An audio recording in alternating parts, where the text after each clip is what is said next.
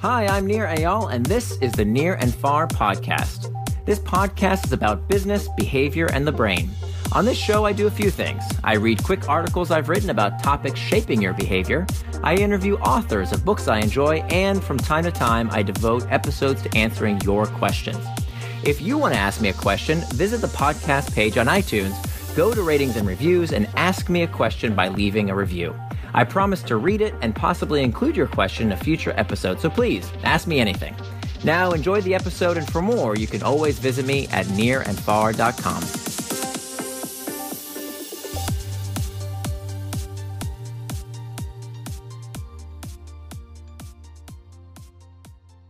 What is and is not your product's job? By nearandfar.com. Written by Nir Eyal. Recently, my mom came for a visit. She read my blog and discovered her son has a crazy habit of running barefoot. After some convincing, she begrudgingly accepted my rationale, especially after I showed her that a nice Jewish professor at Harvard said it's okay.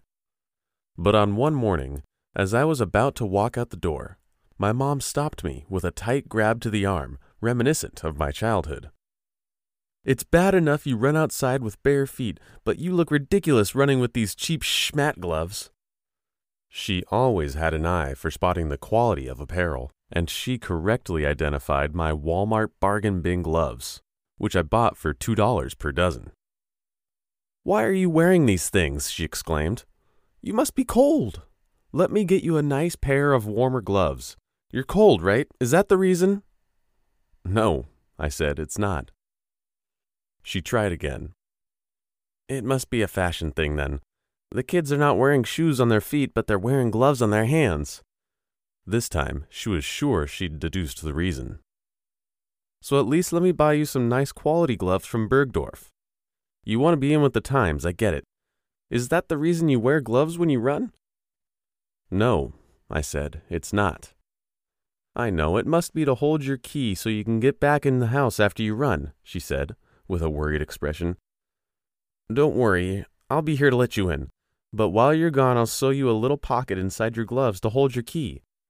The reason you run with gloves is to hold your key, right?"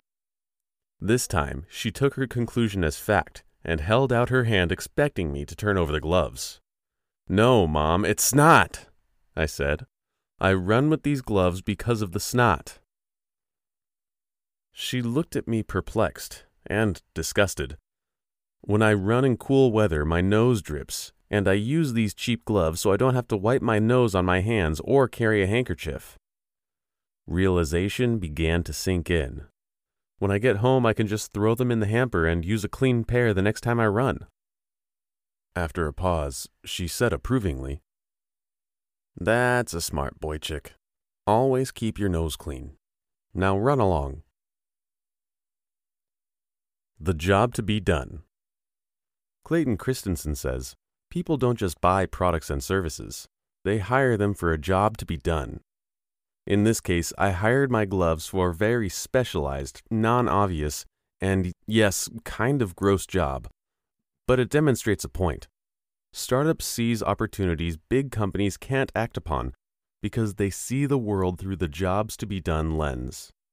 Christensen says, most organizations are already organized around product categories or customer categories, and therefore people only see opportunities within this little frame that they've stuck you in. He continues, there are a lot of people who hire consultants to tell them how big the market is. And because the data is organized in the wrong way, you start to believe that's how the market should be organized. When you see innovation through the confines of current solutions for predefined customers, innovation grinds to a halt.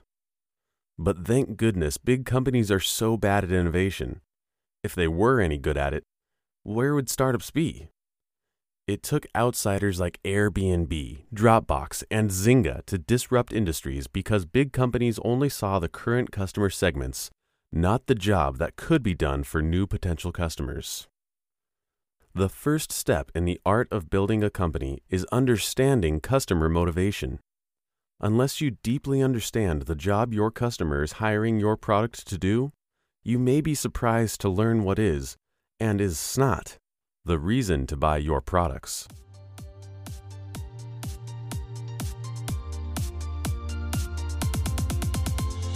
Thanks for listening to this episode of the Near and Far podcast. You can always find more at my blog, nearandfar.com. And don't forget, if you have a question you'd like me to explore in a future episode, leave me your question in the form of a review for the podcast on iTunes.